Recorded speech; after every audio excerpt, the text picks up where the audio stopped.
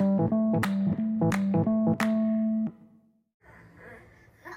know, I had a perfect childhood, was raised in the Catholic Church. I finished high school. My dad coached every sports team I ever had. My parents are still married. I'm the oldest out of 5 kids. I'm 14 years older than my youngest brother. I'm 18 months older than the next to youngest daughter, so we're close.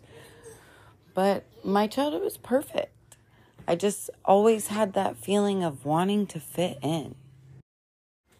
I went to a Christian school for middle school my first year of high school, and I was 14 in 9th grade, and that's when I had my first drink with my Christian Academy friends. Some guys snuck us out mini bottles of Crown Royal at where I grew up on Hilton Head Island, and we have a huge PGA golf tournament every spring. The week after the Masters usually falls on Easter or spring break.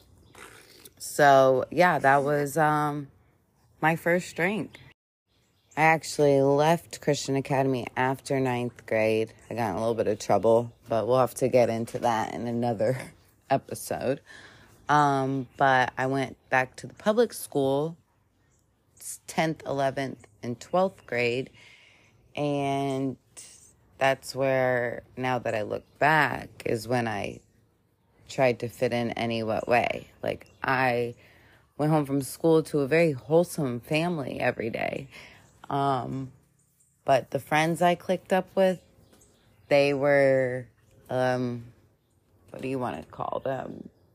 A little different. Let's just say they were different than how I was raised.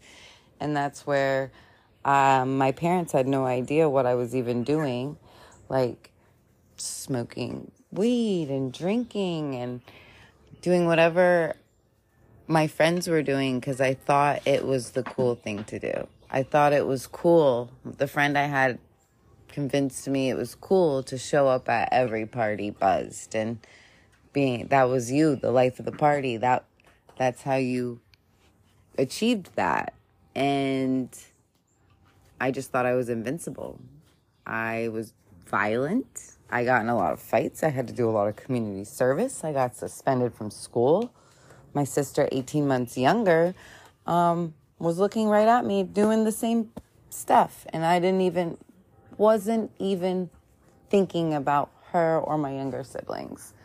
I lost a big chunk of my life. I look back now, and I wish I enjoyed the moment and appreciated it and stuck with my sports in high school. And no matter I was with the friends, I wish I stuck with the other stuff. But you can't dwell on that. You have to move forward. And I'm very grateful I'm in a place I can look back and almost like take apart where things went wrong, what went wrong, like dissecting what drove me to my alcoholism and addiction. I definitely don't blame my parents, but I guess all parents at that time were kind of clueless to what our classmates and age group were kind of up to and what was like coming into this world. I mean, this was before like fentanyl and stuff, but like just how things were. I don't know. But senior year of high school is when I met my first love. And he was a high school dropout who had just moved to the island, met him at a gas station. He had to pretend that he was 18, but he was 17 because DSS and stuff would get involved and he'd have to be like put in a foster home for a year. But he was a trust fund kid, and his grandma would like set him up with money and an apartment. And this dude was selling drugs and making drugs and turning innocent people into drug addicts. And I was clueless little altar girl, Christian girl that had no idea what was going on, but he was cute. And I went along with it. And I tried so many different drugs. drank a lot, we'd fight a lot, and that's where I think we found out that I was a violent drunk. My first time going to jail was my senior year of high school. I was caught with alcohol at a gas station in a car. Went to jail, got out, went to school the next day. Senior year is when it like really kicked off. But I did go to college. I went to school here. I went to the University of South Carolina Beaufort campus. It was a brand new school. And I'm sorry I'm recording with my 1.5-year-old in the background, but I really want to get this out, my story out. And I feel like you could listen to this driving down the road or on a road trip. But anyways, back to school. So I did go to college. I lived at home, but I like went in and out of my boyfriend's apartment, staying with him, trying to be on my own. But I did well in school. I balanced my party life and my school life and my undercover drinking, and I didn't think I had a problem, and no one else at that time thought I had a problem. It didn't kick until like later. But I wasn't really into like drugs, but I was having a good time. And actually we did do a lot of bad stuff, now that I think of it. I think I like blocked that part out of my life.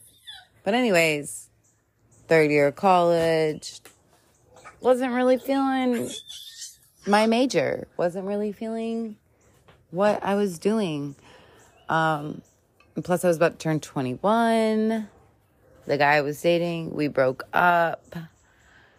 We went spring break, Panama City. That was wild. That's where the Xanax kicked in. That's where blackouts started. I was 20, fake ID. And then the guy, my high school sweetheart, ended up going to prison. He ended up doing 8 years. But I broke up with him right before that trip. And then the undiagnosed alcoholism started. Here I am, a college dropout. The day I turned 21, the restaurant I worked at was like, "Do you want to bartend?" I'm like, "Hell yeah." So the day I turned 21, I started bartending. And that kind of explains for itself. Bartending on a resort island, gosh, I can't even describe it because I don't even remember half of it. Blew so much money. Just wild times. But let's fast forward a little bit. So, I have had my fair share of breakups. It's usually me getting dumped. My first love, I walked in on him with another girl. But I finally thought I had found somebody in my mid-20s, and he was a good guy, completely different from all the guys I've dated before, but here I am, self-sabotaging. Drinking turns into crazy fights and violent me. And it would turn into, "Krista, you can't have liquor at the bar." And I'd beg for shots. And then the night would go the way we thought it would if we didn't do the no shot rule. But anyways, he left me while I was at work one day. He took my dog, my TV, texted me, said I moved out. Broke my freaking heart. And that's where it really spiraled really bad. And then I met somebody. His name was Brian. We had some wild fun together for a month. And then the night of my last drink happened. And that is a whole episode of its own. So I hope I got you hooked and ready to hear what happens on episode 2, my last drink. And I went to jail, and it's a very, very good story. So I hope you subscribe. Thanks.